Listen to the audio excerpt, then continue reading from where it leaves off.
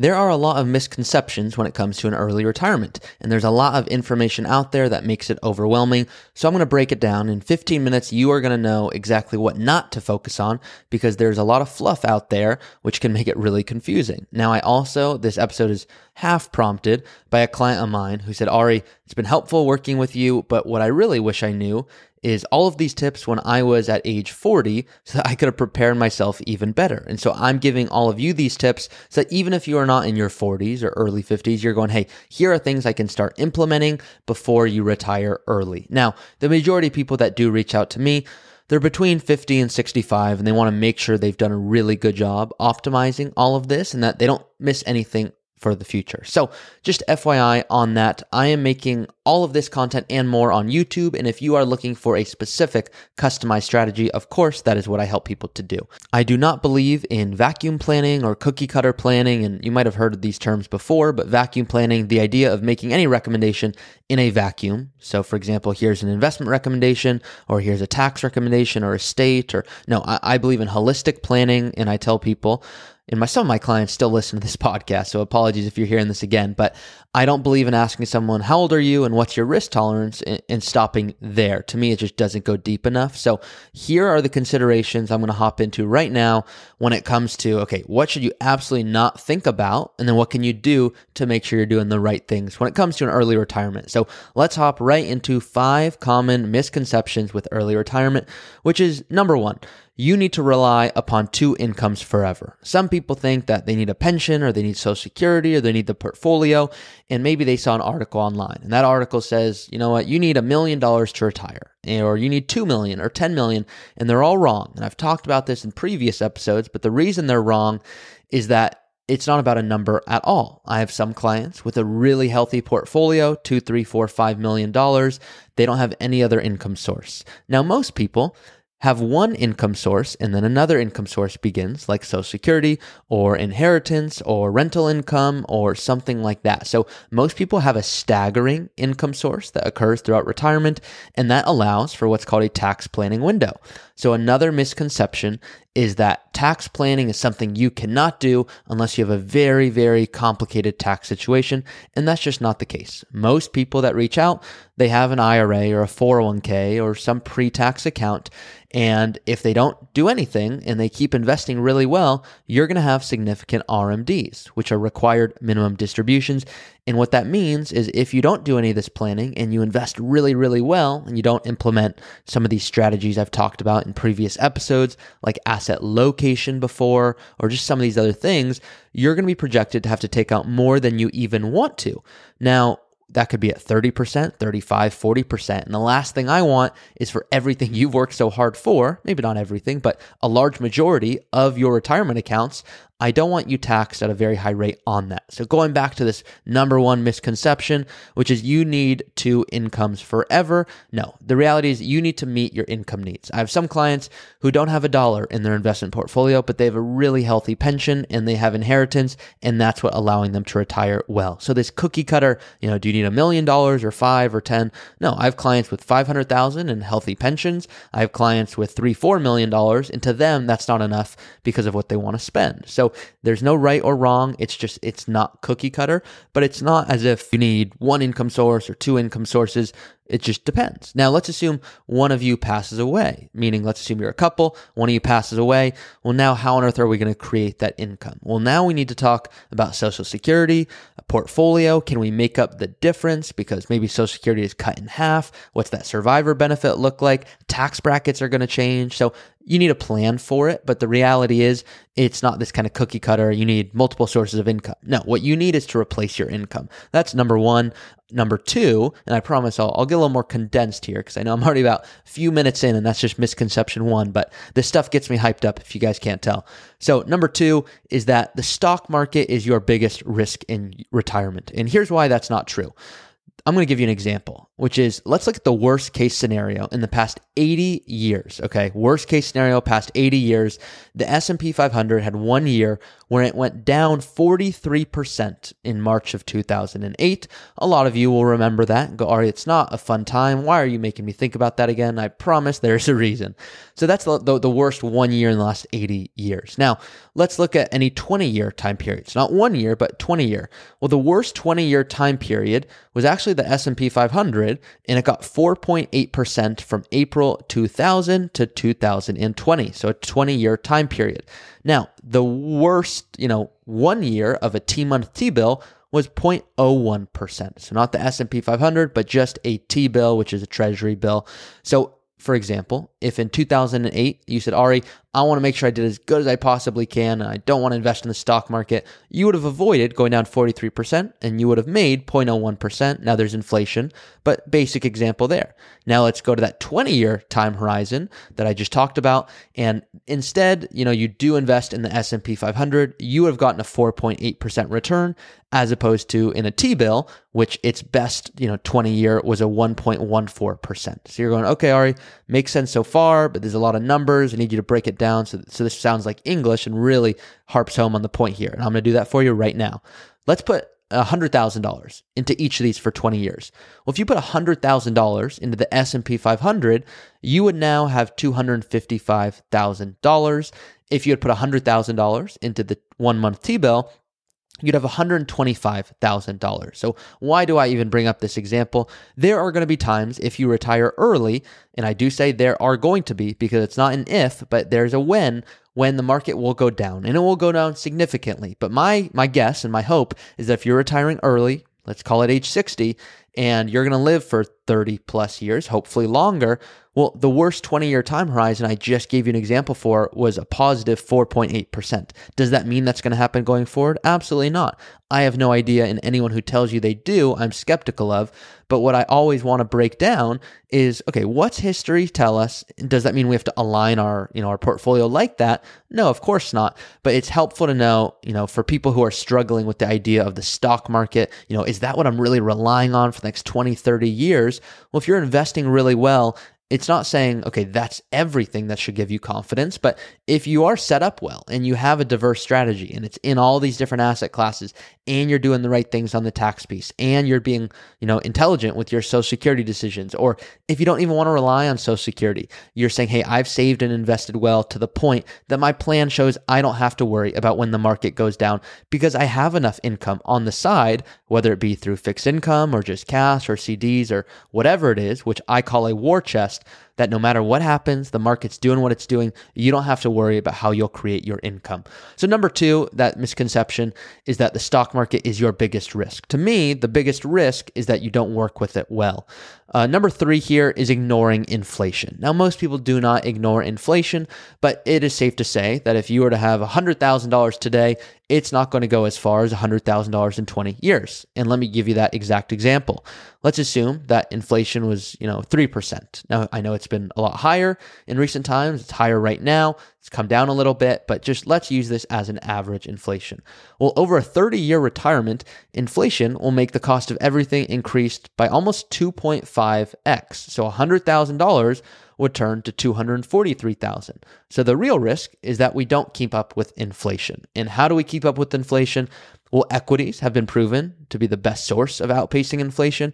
And I like to give clients basic examples. For example, I'm recording this on an Apple computer, and right now, when Apple's price goes up, if I own that stock, here I am going, hey, anytime someone else buys a MacBook, you know what? I like that because what's happening is I'm participating as an equity shareholder in those profits. Now, sometimes that's a dividend, sometimes that's total return, meaning, you'll hear a lot of people say, Ari, how do I create the most dividend income possible? Well, so you could buy all these dividend paying stocks, and I have a whole YouTube video on it, but the gist of it is sometimes you don't want them to pay a dividend. And the reason for that is you're telling Apple, yes, I could take a little bit of short-term income today through a dividend, but you know what, Apple, looks like you're doing a lot of wonderful things. How about you invest that back into the business so that my total return is even higher? So although dividends are important, I want you to think about total return as well, which comes back to inflation. Now, Some of you, I can already hear you because I know all of you pretty well by now through messages or ebook downloads and comments that you've made. So thank you. Please continue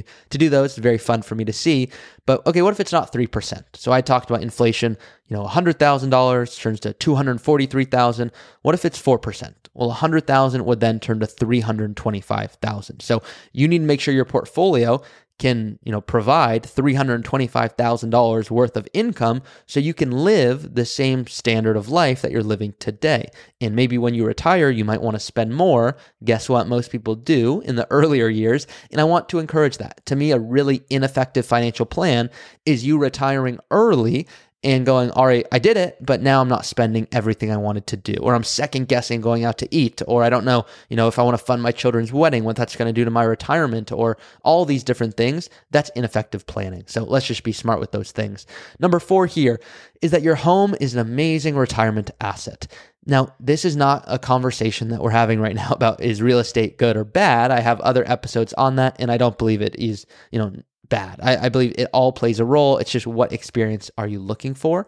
But this is all about whether it's a great retirement asset. Now, if you have a rental property, it could be, but the home that you live in is not. Please hear that once again. The retirement home that you live in, if that is indeed your retirement home, it is not. And I don't care if your home is worth $10 million, because if you never plan to sell it or somehow extract equity from it to live on, it's not a retirement asset in the traditional sense.